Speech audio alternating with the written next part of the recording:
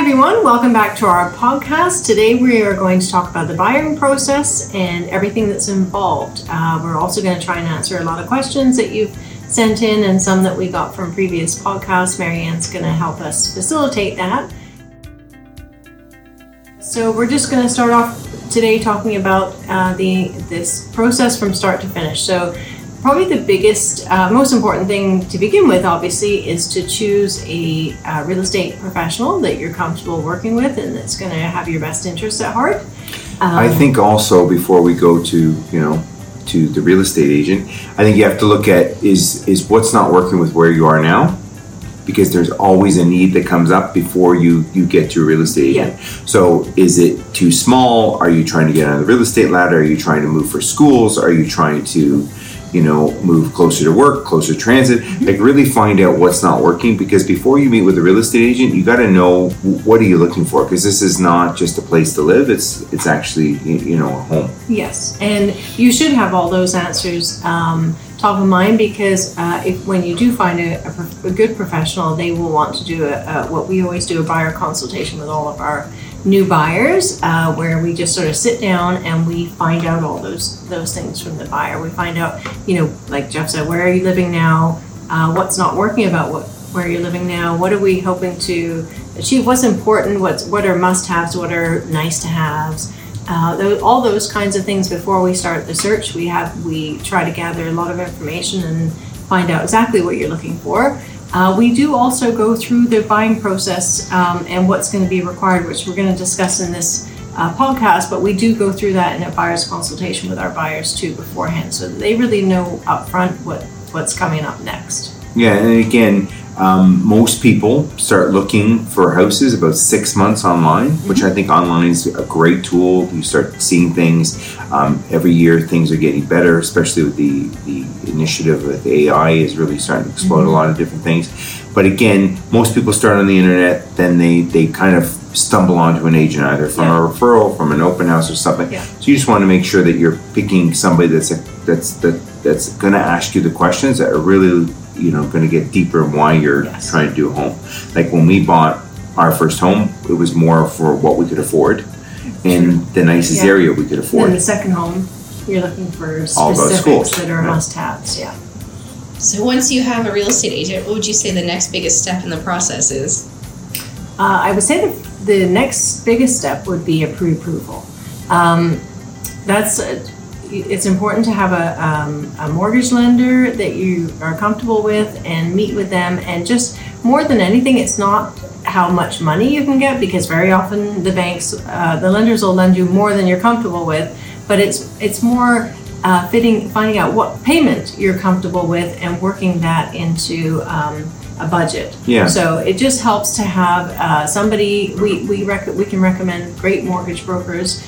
Or you may have one yourself, but that's a good first step, because we need to have a good understanding of your comfort level with your payments before we can kind of come up with a general budget and start looking, so that we can make sure we keep you within that budget. And I think a lot of people get afraid of going to a mortgage broker. There seems to always be a lot of resistance from buyers to get commitment. Yeah, and the thing is, it shouldn't ever be a fear, because if they've pre-approved you for $1 million and you want to spend $900, that's fine. You don't have to spend what you're pre-approved for. But the biggest thing with pre-approval, besides even knowing what you can afford, is, especially in the rates right now, is locking down a rate. Mm-hmm. We're recommending a lot of people right now go to a 1 or 2 year fixed rate, because the anticipation is in the next couple of years interest rates will come down. And again, people get caught up in interest rates right now. And you gotta marry the house and date the rate. Mm-hmm. So the rate you can change at some point in the future. Yeah, and it's also important, I think, from the other side of the table's perspective. Like when I have a listing and the buyer's agent is presenting an offer to me, even though financing conditions are common again now, but I still like to ask questions as to has this person been pre-approved. Get a little bit of an understanding that they have. So it presents a stronger offer for you as well, if you can say that you've at least gone through the pre-approval process. And again, like I was mentioning earlier, and that's a great tool, great things. But again, what your pre-approval online is, what the rate is online, Yeah. is usually not the same. It's either too low or too high. It's never usually the exact rate. And number two is the interest rate they fill in. You don't know what the current rates are. There's a posted rate and then there's a discounted rate. You work with a mortgage broker, you always get the discounted rate. Work with a bank, they give you maybe half of the discounted rate unless somebody else gives you something better and they match. Contact with the bank. Yeah, exactly. So what is the pre-approval process like? What do mortgage lenders usually need from the buyer? Mortgage lenders are going to need obviously your proof of income, probably your last few NOAs, T4s, that kind of thing, just to see your income. Then they're obviously going to want to know all your other financial liabilities or commitments, so they can factor that in because they work on a gross debt ratio that you can have. Then they'll also want to know how much down payment you plan on having, where that's coming from. They'll pull obviously a credit report, the things that you would expect. But you're going to need to provide some type of proof of income. Yeah, pay stubs. So usually you need a letter from your employer that you're saying that you're currently employed, and then they'll work out the different scenarios. Mm-hmm. Again, we were both self-employed when we bought our place. There's more hoops to kind of jump. It's more tricky. But again, we did it. Like good mortgage broker. A good mortgage broker, because there's so many people that are self-employed now. The gig economy. Look at Uber drivers. They got part-time income. They got full-time income. There's all kinds of different ways that comes through. Yes. Once you've narrowed down your search with an agent and met with a mortgage broker to find out how much you can afford, what's the next step? This is the fun part. Yes. Everybody loves his car. So once you've figured out, when we've figured out what you're looking for, how much is a comfortable budget for you, and we've got that pretty much pre-approved from a reputable lender, then we get the fun part of going out and looking. So that's obviously the step that everyone would prefer to jump to, but we do get to that step at this point, and that's when we start going out and we look at homes. And I think there's really no right or wrong choice. I mean, it's up to the individual. It's whatever they feel is the right home for them. We try not to put our own. We obviously give advice if we see something. We're very definitely going to let them know. This could be a problem, or it is facing a school. Are you okay with that? It's going to be very quiet in the summer, but at 9 and 3, it's going to be busy. Those kinds of things. We point things out.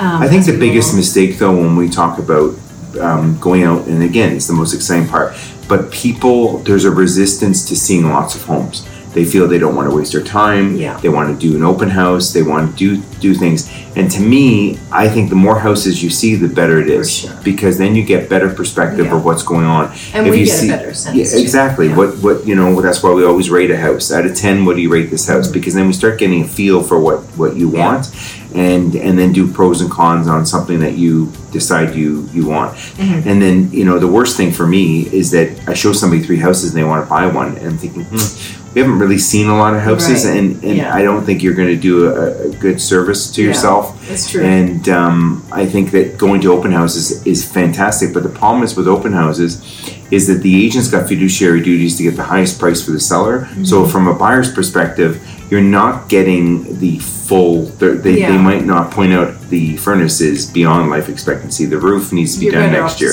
Exactly, and then we can, And the other thing I think when you're going through houses, whether you're with an agent or an open house, you should never talk about how much you love a house, because I assume, and I tell all buyers, you're being recorded, or assume especially you're being recorded. Ring doorbells. There's all kinds of things. So you should never, say, "Wow, this is my dream home," and then all of a sudden the seller hears that through their various devices, and then you've lost all your perspective of negotiating. That's true. All right. So once I found the right home, what's the next step? So once we found the right home and you're excited about it, what we like to do is provide you with some data as far as comparable sales in the area, so that we can together come up with a strategy and a price point that we think is fair for the home. So we do that by, like I said, coming up with some comparable sales. We sit down, we walk you through them, and like I said, together we just sort of come up with, this is where we think the range of value is for us anyway, and then we position a strategy on where to start. Yeah, and I think that's important too, is that is that a lot of people, if we know a property, and one of our agents was working on something, the property's been on the market for 180 days. Buyers tend to have hesitation about going in lower than a certain comfort zone. They'll say, well, we'll wait until it comes down. No, I think you should be going in at market value and going in, yes, it might be low, but if the house has been on the market 180 days, there's only a couple of reasons why. Most likely, it's overpriced. Yeah. Or number two, the seller's not that motivated. They don't have to sell. They're testing the market, and they're still hung up onto last January. That's really the March first step. prices. The first step is we determine whether we think the house is priced well. Sometimes they are, and that's great. From there, once we've decided what our offering price is going to be, then we prepare an offer. It has all the clauses that are required to protect the buyer. We definitely, in most cases, unless the market we just came out of, we had less opportunity to put these conditions in, but they're back now. So we've got financing conditions, which is usually 5 business days. Even though you've been pre-approved, it just gives that formal final sign off on the property that you're buying. So we make sure we get that. There's a home inspection condition very often, in which case we take in a qualified home inspector and just have the major mechanics checked, the roof, the foundation, all those kinds of things. If it's a condominium, we're going to check the status certificate. And then if there's any other clauses that we think are needed, for instance, if there's a swimming pool, we always put a clause in there to cover that off in the winter, especially if you're buying in the winter and we can't check to or make if it's sure a cottage okay. or something, there's well water, Yeah, there's exactly. septic tanks, there's those types of things. Yeah. So we prepare the offer paperwork and submit the offer. We negotiate the terms on your behalf with the other agent, and hopefully we come to a conclusion that makes everyone happy. What does it mean if it says that they're holding an offer date on the property? Offer dates we saw predominantly in the last few years. Probably 10 years. Yeah, is when a property is brought to the market, let's say on a Monday. It's available for showing, so people can see it. It's marketed to the public, but offers are not entertained until a certain date, which is typically 7 days later. So, for instance, if we bring it out on a Monday, very often we'll say the offer date is the following Monday. So during that week of showings, there's no offers that are. And usually the properties at market value or lower to try to get the stimulation of buyers, because again, for sellers, selling your house, having to keep it clean all the time, if you've got kids, if you've got animals and stuff, is hard. So the offer date process appealed to a lot of people. It appealed to the sellers because they have it for 1 week. They also appealed to the buyers because if they wanted to go away for a weekend and the new house came out, they were worried they'd miss out. So the offer date, even though the competition the buyers didn't love, but they love that, okay, I've got until a little bit of time. This time. And I think also for sellers too, it was almost like necessary, because if we didn't have an offer date in that crazy hot market, it would literally sell on the first day and nobody would get in to see it. Yeah, and here's the other thing is, offer dates are gone or pretty much gone and somewhat coming back. Yeah. Why is there multiple offers? Well, because there's multiple offers right now because there's no supply, there's massive demand. Even you can take all the stuff in the media, there's still demand. Every time, this week I think we sold 3 houses, there was competition in all of them, all because the market dictates the price. It's supply and demand. It's only worth what buyer's going to pay and the seller's willing to sell it for. So what happens if you have to compete in a multiple offer scenario? First question I always ask people is the house is listed at X, and you have to ask yourself, what is it worth to you? So if it sells for, let's say it's listed for $1 million and it sells for $1.1 million and you offered $1 million, you have to be happy walking away from the price that it went for, because again, emotions are high, and that's what we as agents are there to keep. On the same point, we make sure you're not going to go get swept up in your emotions and go crazy over either. So because I think that you definitely have to prepare. We give you comps, We tell you what we think it's worth, but ultimately, if we say it's worth $1 million and you want to do $1,010,000 because your mother lives on the street, and long term it's going to be something that's going to save you thousands of dollars every month in childcare, then it makes sense. But ultimately, you have to decide. So you want to make sure that you're going into a multiple offer. You want to make sure you're pre-approved, because you're probably going to have to go in with no finance condition. You're probably going to want to again walk through the house with a home inspector, because you can do a pre-home inspection if you're in multiple offers. Again, multiple offers, depending on your price, they can accept some conditions, because if your price is better than everybody else, you're going to be maybe considered. But most sellers like a firm deal, because then they know their house is sold and they move on.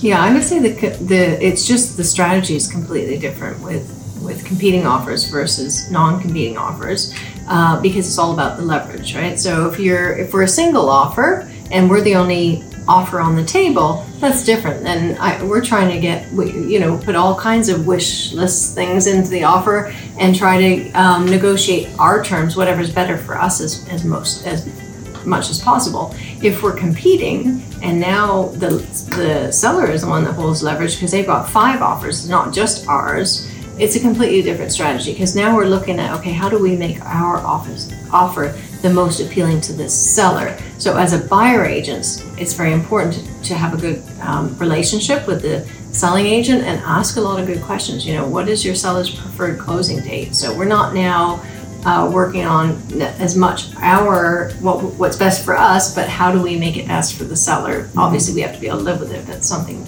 So it's just sort of the strategy behind how to present the offer changes when you're competing. That's all. And again, I think that because you again, one agent that's been around the block a few times with competing offers, because I've had offers accepted that have been lower in price than other offers.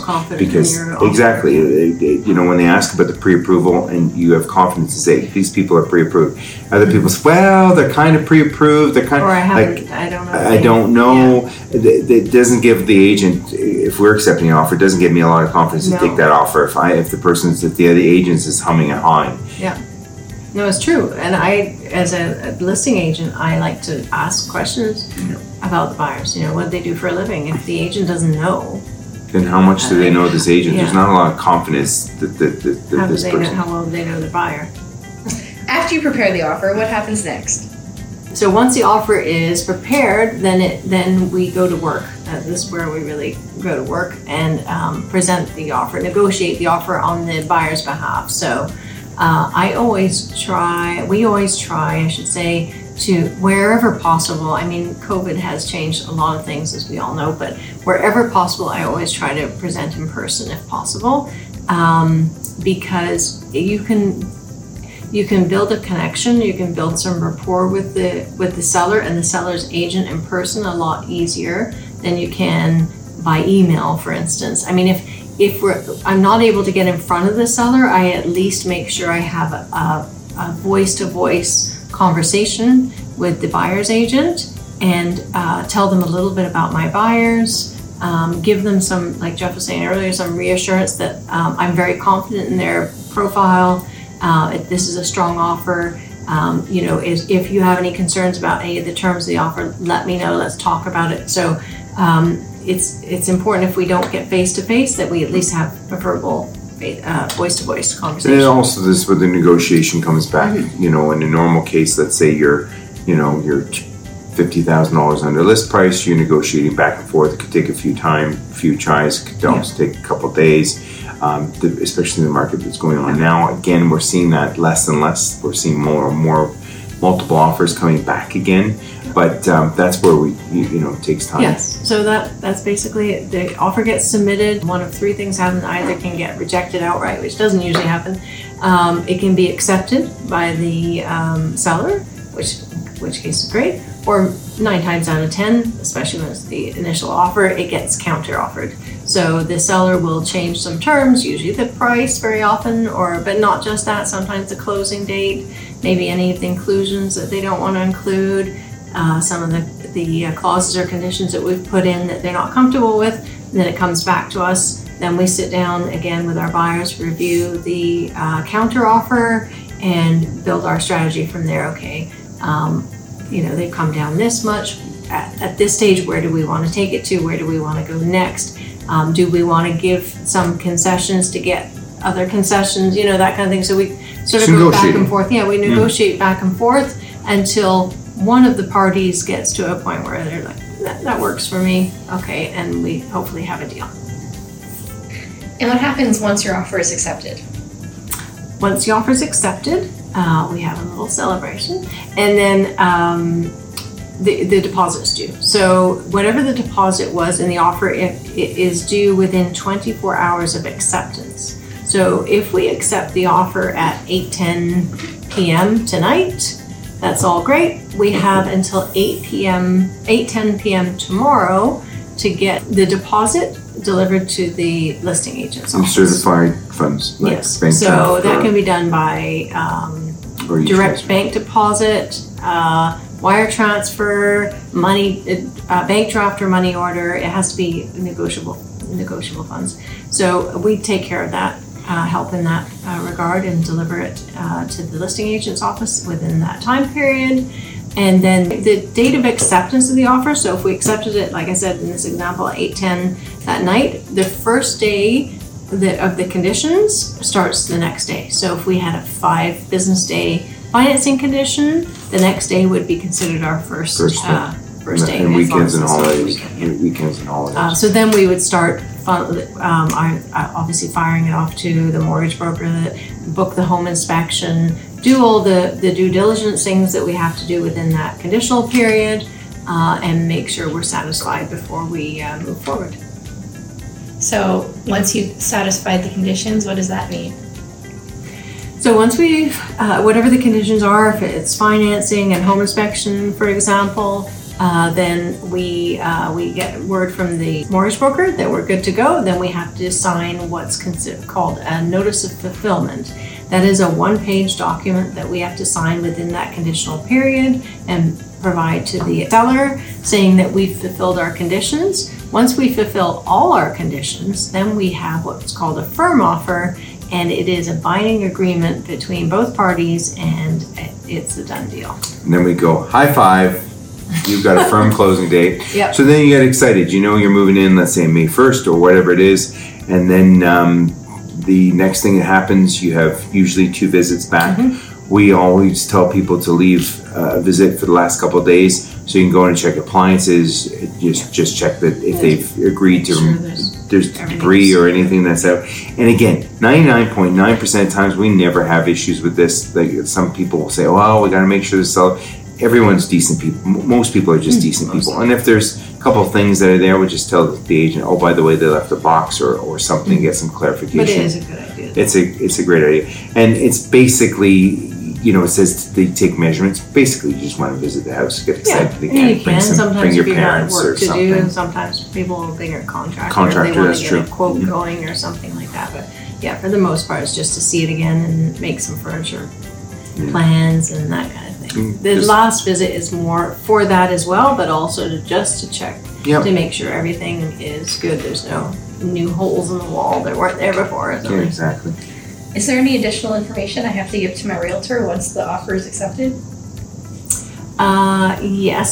So when the offer is accepted, we need a few things. Actually, this is ahead of the offer, but you're going to have to provide photo identification to your agent. That should be before the offer, which is basically for FINTRAC. It's government This is basically it's to prove that you are who you are. Yes. For money laundering purposes, right, is basically what it is so in a nutshell. Yeah, so you do have to provide that. When you give the deposit, another government regulation is that you have to provide the account number from which the deposit funds were withdrawn, because we have to submit that to the government as well, which again is the same thing. It's money laundering. Yeah. And some people have some resistance around that. It's not us agents, it's just a government requirement because of money laundering. So obviously some bad people were doing some bad things, and hence why they bring in this policy. It's all to protect the consumer.